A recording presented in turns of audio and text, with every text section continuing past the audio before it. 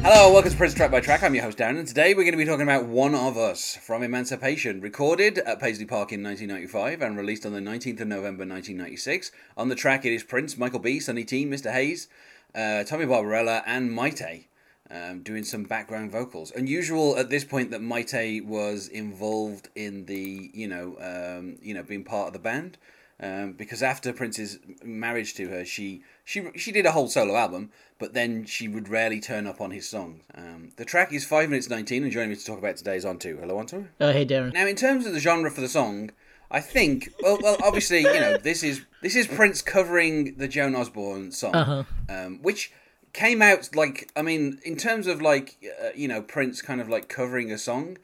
This song was released, February 1995, and then it was re-released later in the year in 1995 and became, a hit. So from the time when it was re-released and became a hit to the time when it was on this album, it's like 11 months. So that's, compared to the other 3 cover versions that are on this album, this is like the most recent. And, the weird thing is, I can imagine Prince just hearing the song and instantly being like, yes, I completely identify with this sentiment. You know, what if God was one of us? Like, it feels, at this particular time, as Prince was free from his contract and now allowed to do, kind of get as religious as he wanted, it feels like, seeing a song be like, this big of a hit that had this religious of a theme, I can imagine Prince being like, well, this is it. This is, truly the time for people singing religious songs has come, and I'm going to cover that song. But at the same time, I can just imagine that this fits Prince's taste. Yeah. Like, I don't know how much kind of like Christian indie rock he was listening to. I can just imagine him hearing this song and literally like stopping, yelling to his chauffeur to stop the car and just being like, let's go and purchase this song from a record store right now so I can listen to it as much as I want. Because obviously you couldn't just stream the song back then. You'd hear it on the radio and then you'd have to go and buy it. So yeah, probably told the chauffeur to turn around, drive me to the nearest record store. I bet you, he probably had. I believe Onto you mean Wrecker Stowe. Drive me to the nearest Wrecker Stowe. That is what he would have said. Is that his Minneapolis accent there, or no? It's from Under the Cherry Moon, where he keeps saying Wrecker Stowe to. He keeps trying to get Kristen Scott Thomas to say the word record store, but written as Wrecker Stowe. Anyway, yes, so he would go to the nearest record store and purchase this and then listen to it. And in terms of one-hit wonders, because this is literally Joan Osborne had no hits after this. There are some one-hit wonders, people might talk about, say, the Spin Doctors, where they had actually 3 or 4 songs that were released and were minor successes after that. They just weren't as big as their biggest hit. Whereas this is literally Joan Osborne's only hit. She literally had no more songs after this chart. Even though she insisted on keeping releasing singles, they got to 160, and she just didn't have any more hits after this. She released a song called Saint Teresa, which in Australia got to number 43, and in the UK got to 33, and that was it. She released 4 more albums. All of them had singles. None of them charted anywhere. Those albums, they didn't chart anywhere. Nothing broke the top 100 again after this song. I think having one big hit is enough. I'm sure she's doing okay. Wherever Joan Osborne is, I'm sure she's still working and putting out albums in her home studio. Probably. Yeah. I mean, her last album that came out was an album of covers of Bob Dylan in 2017.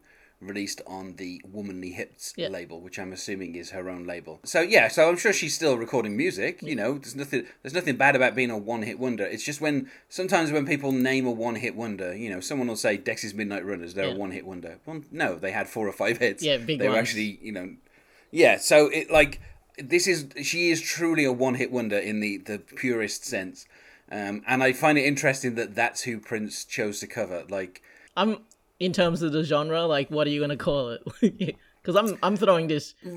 religious indie pop. Yeah, You know. I'm saying this is in like the Prince Jesus songs canon, like one of many songs about Jesus or God that like you're like. I don't know what makes you think this song is religious. I mean, it's kind of crazy that you're trying to do. Yeah, I mean, the guy who wrote it was Eric Bazelian, who was a member of the rock band The Hooters.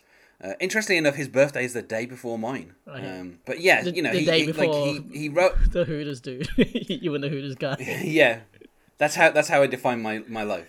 The Hooters guy was born the day before me. You have like one less big hit than Eric Bazilian. You're like, well, Eric Bazilian actually he wrote for a number of other artists. Yeah. You know, he wrote the Robbie Williams hit "Old Before I Die," which is a song that I personally hate because I can't stand Robbie Williams. He's a prick. He also wrote some songs for Ricky Martin and I don't know, Journey, Alana Miles, Cyndi Lauper, Zucchero, if you remember Zucchero. Zucchero? No, I do not. A couple for Bon Jovi, Des'ree, you know, for some reason he wrote about 20 for the Scorpions. Like, they obviously must have really liked him. So, you know, he's written for a number of different people. He's, you know, in terms of being like a songwriter, he's fairly successful. Just, I find it interesting that, you know, Prince covers a one-hit wonder because, you know, the other songs that he covers on this album are not from one-hit wonders. They're from, you know, groups, you know, that did fairly well. And later on, he goes on to cover like Crimson and Clover, you know, which is obviously been covered by a number of people, and A Case of You. Like the songs that he covers later on are also not by one hit wonders. So I just find it weird that Prince kind of, I guess he really related to this. Particular song. He was like, this person can't have a bigger hit about Jesus than me. I'm gonna record it. It's kind of like that. Is this like the most popular like religious song of all time in terms of like the pop charts? Because we know like Christian pop has its own shadow charts and shadow industry that doesn't really, you know, jump like cross over into mainstream pop. So is this like the most popular? I mean, personally, I would argue that Alive by POD is the biggest Christian rock hit ever. No way. Thanks a lot, Darren. I haven't thought about that band in years. No. And they were so alive for the very first time. I mean, yeah, I don't know, because it's one of those weird things where, like, you know, there might be bands or whatever that you don't realise are, you know, religious. I feel like kind of Creed got away with that, where, I mean, obviously, you know, Creed is a religious thing, so it feels kind of obvious. But they managed to kind of cross over, and as soon as anything that is, like, you know, a religious... As soon as they cross over, they stop being a Christian rock act and they just become a rock act. Yeah. So I guess it'd be hard to kind of measure that. But yeah, you'd have to say that this is one of the more successful, you know, kind of Christian, like overtly Christian songs. Yeah. Not that, you know, I mean, I'm sure someone else will be able to tell me of another, but unless you can outdo Alive by POD, then I'm afraid... You know, it's just between these two. Was that like a big hit in the UK or something? Is that why you're referencing it a lot? I don't know. It's just a very memorable song. You know, it's weird because it's kind of like a new metal, but like Christian new metal, which is like a completely like a genre that literally has one band, and that band was POD. But yeah, do you reckon Prince reached out to POD like? As in out of like Christian Jesus loving artist solidarity, like, hey, keep doing it or something? I mean, he might have done. He could have sent them a letter and been like, you sound very religious, keep going on with this. Prince chooses to make one very specific change to the lyrics in this song. That is to change from, in the chorus, what if God was one of us, just a slave like one of us. Just a stranger on the bus trying to make his way home. Mm-hmm. Now, it's kind of weird because it's like that one specific change just turns this into yet another song about Prince and Warner Brothers in such a weird kind of tangential way. The rest of the song is still the exact same. Yeah, you know, and I would say, you know, in terms of like the production of the song, you know, I really enjoy it. It starts out nice and quiet, and then you kind of get the lone kind of electric guitar. And then, you know, the keyboards come in. Being that there are 4 keyboard players in this particular iteration of the band, it's not a surprise that there's a lot of keyboards going on. And then, you know, we kind of get Prince coming in with his, you know, if God had a name, what would it be? And would we call it To His Face if we were faced with him and all his glory? What would you ask if you could ask just one question? And I find it funny because it's like, God is great, and then they kind of downgrade it to God is good. You gotta do the chant properly, Darren. You gotta... Yeah. Yeah, that bit. Yeah, God is great. Yeah, God is great. Yeah, God is good. Yeah, and then Prince gives us a load of yes. But yeah, no, I find it weird that they kind of downgrade it from God is great to God is good within the space of. It's like, what happened? What did he do like between that the first to me, and second that sentence? pre-chorus, God is great. To me, this song borders on being semi-blasphemous, as in like it's kind of like questioning who God is, and that pre-chorus sounds semi-sarcastic. You know what I mean? Like, yeah, God is great. yeah, God is good. I can't imagine someone like this being played in churches and it going over well, like, because it's like it's more critical than like just about believing in God totally, if you know what I mean. Like, it's not like, hey, give your complete faith in God. This is like, hey, what is God? Like, who is he? Like, does he need public transport to get to where it's going? I mean, the amount of times you've said God so far is considered blasphemous by a few people. Yeah. So this podcast is gonna get us sent to hell. Like. Yeah, it's blasphemous. I'm going to have to put the explicit tag on it just so that we don't go to hell. But yeah, there are a number of people who don't refer to Yahweh, at all. They don't say his name. So just saying the word God so often in this song would be considered blasphemous. But I think like the ideas of the song are quite interesting because, particularly relating to Prince and the fact that he had told Kevin Smith he was a fan of Dogma, and obviously in Dogma you have the character of Metatron, who is the voice of God, because if you hear God's voice, he explodes your head. So the idea of, if God had a face, what would it look like, and would you want to see it? Like, I don't think that this was written by someone who had seen Dogma, and particularly they hadn't seen Dogma because it wasn't out for another 4 years. Could Dogma be the sequel to the song? Is God Alanis Morissette? Well, yeah, but like the idea of trying to picture what God looks like, and is an interesting idea because particularly when you have Joan Osborne singing the song, because you feel like she could say, well, obviously, I mean, a lot of people. For the sake of being deliberately, they say, and in Dogma, they refer to God being a woman. And so this obviously says, trying to make his way home, and like it obviously casts God as a man.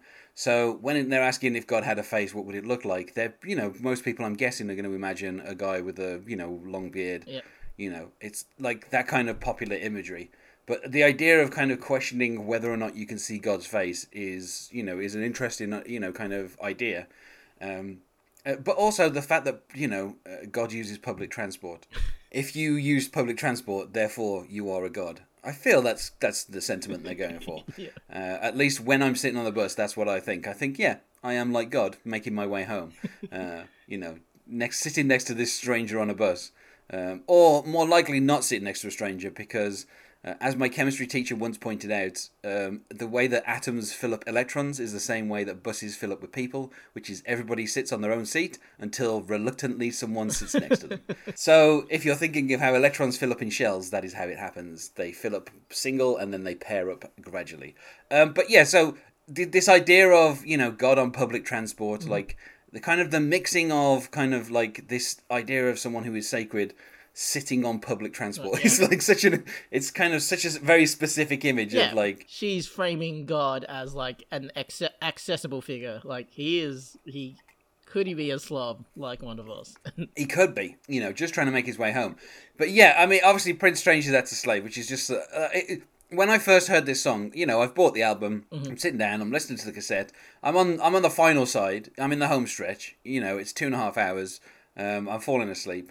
And I hear this song start up, and I think, this song sounds very familiar, but Prince wouldn't have covered like a song that was released last year. Like, that's not a thing Prince would have done. And then obviously when it gets to the chorus, I'm like, yes, Prince has covered a Joan Osborne song? What is going on? Like, so it was puzzling to me, like, when I first heard it. But then the fact that he immediately, like, when he says slave, he says it so loud that you're like, okay, Prince, we get you. You've changed it to, like, it's like kind of so obvious. But yeah, and I kind of my favorite part of the song is always like like a holy rolling stone back up to heaven all alone. nobody calling on the phone. Now, heaven itself is obviously meant to be full of all the, righteous people who died and went up to heaven. So I don't think heaven is a lonely place. At this point we've had, maybe 1 billion people died. Let's say half of them are in heaven. You got 500 million people up there. It's quite full. Like, maybe, what if God has his own, sanctum or room that is, you don't know, the way heaven works. You're right. I do not. Yes. Maybe God's heaven is infinite, therefore I'm having this gigantic office to myself. Don't anyone bother me. I just gotta interrupt you. Alright, so the songs that Prince cover on, Emancipation, so there's Betcha Golly Wow, which is Little Richard.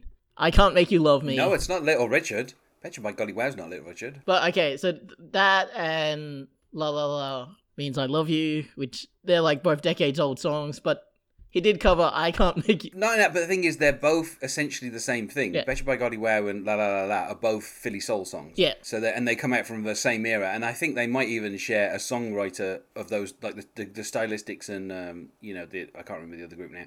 But they shared some songwriters. So, yeah, they had songwriters who wrote for both of those groups at the same time. So and the Hooters are from Philly, so they're So they're a Philly soul band, I guess. I'm doing the quotation marks, listener. So you could say one of us is just another song in the great Philly soul canon of religious songs. I'm sorry. I mean, I Can't Make You Love Me was relatively it's 91. That's within that's pretty close. Yeah, but I mean, it's still long enough that other people had kind of covered it in between. Yeah. And and then other people would cover it afterwards. Most notably, of course, George Michael, also in a record contract dispute, should I say?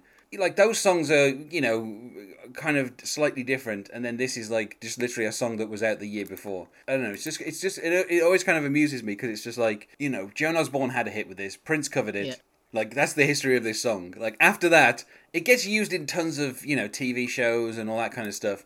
But, in films, and I'm almost certain, Joan Osborne is clearly making, a lot of money off of it being featured in films and various other things. It's just kind of it's such a weird choice for Prince to kind of cover. I don't know, it's just one of those things where in 96 I was just what? It's literally Prince has heard the lyrics and it just doesn't matter what the lyrics actually are. It's just he's heard the word God so many times. He's yeah, I've got to cover this. And, the video for the Joan Osborne thing as well is quite interesting because, it feels like they literally shot her in an hour, just her face is framed directly for the entire thing. And then in between you get shots of roller coasters and Ferris wheels and people in New York. It's just a really but she's not near any of those people. Yeah. She's just singing the song by herself in a studio. And, but the clip also has people putting their face in the God that God cut out, Yeah. So God could be one of us in this scenario. I think this song, fact that it was so big and that, I think it's semi-controversial that it was a huge hit. I can't imagine, anyone, sort of, hyper-conservative people going, hey, this song reflects my beliefs. This is, really out there and, it has people putting their face into God's visage, Darren, in the video clip. Yeah. I imagine people would have been. Was there any protest to this song? Is what I'm sort of thinking about. A few years later, it was used as the theme song to the TV show Joan of Arcadia, starring Amber Tamblyn, Mary Steenburgen, and Joe Mantegna. So, it kind of been that kind of controversial. Mm-hmm. I think it's interesting as well that they went with Joan of Arcadia, but. Obviously Joan Osborne sang the song, so it kind of feels like people have been okay, what's a song by someone called Joan that has a vaguely religious theme that we can put in this? But yeah, I mean, which also kind of calls back to the whole thing with Saint Joan. Mm-hmm. There's a whole thing of Joan being a religious kind of thing. But yeah, I to me the song, the Joan Osborne version, I would say I enjoy. It has that very kind of typical 90s guitar sound. Yeah. You know, and you know, there's so many bands that I like that use that sound, so I'm kind of like, okay, you know, it doesn't really, the subject matter of the song doesn't really, you know, speak to me, because I don't really spend my time thinking about what if an imaginary person were a person. Like, that's not anything that I really get into, so you know, it's not really anything that I'm kind of like, okay, yeah, you know, it's an interesting idea. What if a deity was human? There are other religious, you know, there are other religions that aren't like Judeo-Christian. What if a deity was human? So that sounds like a Doctor Who episode or something. Well, like that is, I mean, like that idea is not really a novel one. Like, you know, there are religions where the gods were people, so it's like it's a novel idea to anybody. It's novel for it to be in a popular song. So I like. I guess. Yeah, I like the idea of someone like some cynical like record company going, okay, all right, you know what's in people, like songs that pose philosophical questions about deities. All right, we're gonna like write and release similar songs. That's what the kids want. They start out with "What if Vishnu was a zookeeper?" and you're like, I mean, I guess that's a start. Let's try and refine that to something a bit more relatable, though. You know, what if Buddha was a teacher? I mean. He kind of was, but you know, let's narrow this down. What if God was someone sitting on a bus? Okay, yeah, we can live with that. But yeah, I mean, the Joan Osborne version, you know, I would say for me is like about a 3.5 out of 5. Like, I enjoy it. It's not that offensive. Like, it's just, you know. But and I'd say for the Prince version, I would say maybe the same, maybe a 4 out of 5, just because I enjoy his screaming of "He ain't home, he ain't home, he no, he ain't home." It's like, okay, Prince, I get it. You know, God's on a bus. It's gonna take him 45 minutes before he can get back to heaven. You know, it's the 10th stop. You know, traffic's a bit hard. just let him get there. But I mean, I also like the kind of, you know, nobody calling on the phone except maybe the Pope, maybe in Rome. It's like. Yeah, it's like the Pope is the only one who has a direct link to God. That's a really funny line in a song that is mostly taken at, like, she sings it really straight and earnest, you know, like, and then there's this really sort of funny Pope Rome line, just like this old Italian dude just waiting, just going, where is he now? I thought I bought God a bus pass. I used all this Vatican money to get me here. Well, I mean, as it is, the Pope hasn't been Italian for 40 years. He was Polish at the time of this song. Okay, yes. I just assume. Could we call him Il Papa? And then he was German, and then he's I don't know, where's the current Pope from? Somewhere in South America. But yeah, I do. I mean, like, it's really weird that it kind of takes a Catholic turn towards the end, because like, you know, up until this point, it's kind of been just generically Christian. So like, and then at the very end, it's like the Pope's the only one who's got God's number. You know, he's his representative on Earth. You know, he's infallible. I can imagine that really alienating Christians across America. Like, you know, because like they tend to be like more Christians than Catholics across America. So like, the fact that this song was a huge hit was really weird and like cool. Yeah, I mean, and different. The thing is, and too, we call them Protestants because they're going to hell, because they don't believe in the true religion, which is Catholicism. Mm-hmm. So, you know, I can imagine this song would anger them because it is bringing forth the fact that they are not going to spend their eternity with God because, you know, they're worshipping the God in the wrong manner. They're not spending millions and millions on gigantic jewel-encrusted, gold-lined churches, which is, of course, what Jesus always wanted us to build. So, yeah, I don't know. I find that is quite a funny line, you know. Mm-hmm. I mean, I think, you know, calling him just a slob like one of us, maybe that might have been a controversial line. Yeah. I don't know.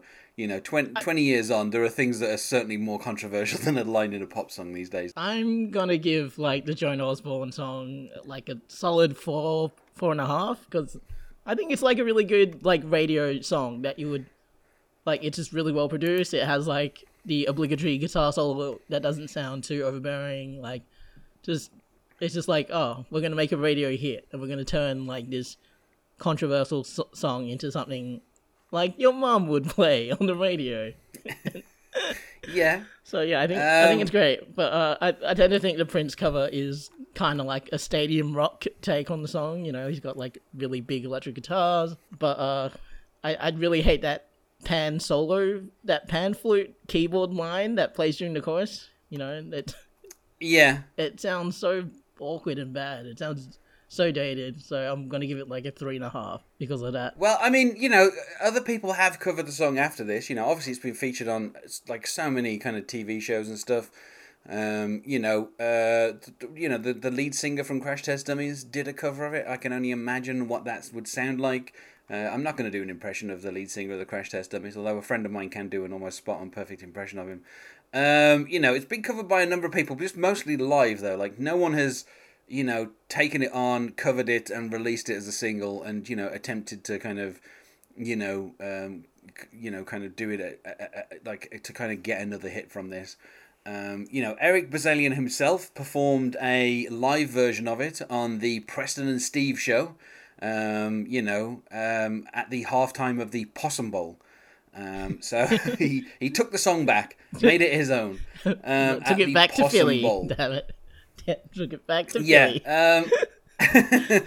Yeah, so I think it's an interesting song. I think it has some interesting ideas. Mm-hmm. I do like the idea of God just sitting up in heaven all alone, waiting for a phone call from the Pope. Mm-hmm. I feel like that's a visual that maybe the Simpsons may have kind of like I could just imagine the Pope just kind of like calling God, and God kind of like sitting on his stomach with his legs in the air on the phone, twirling the thing.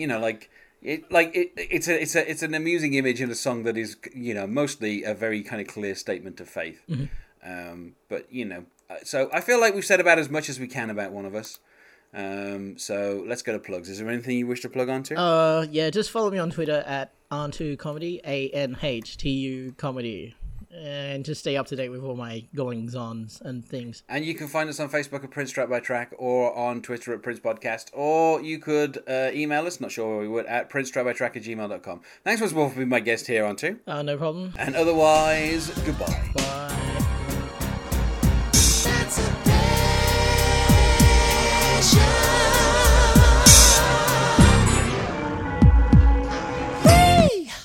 Don't think I ain't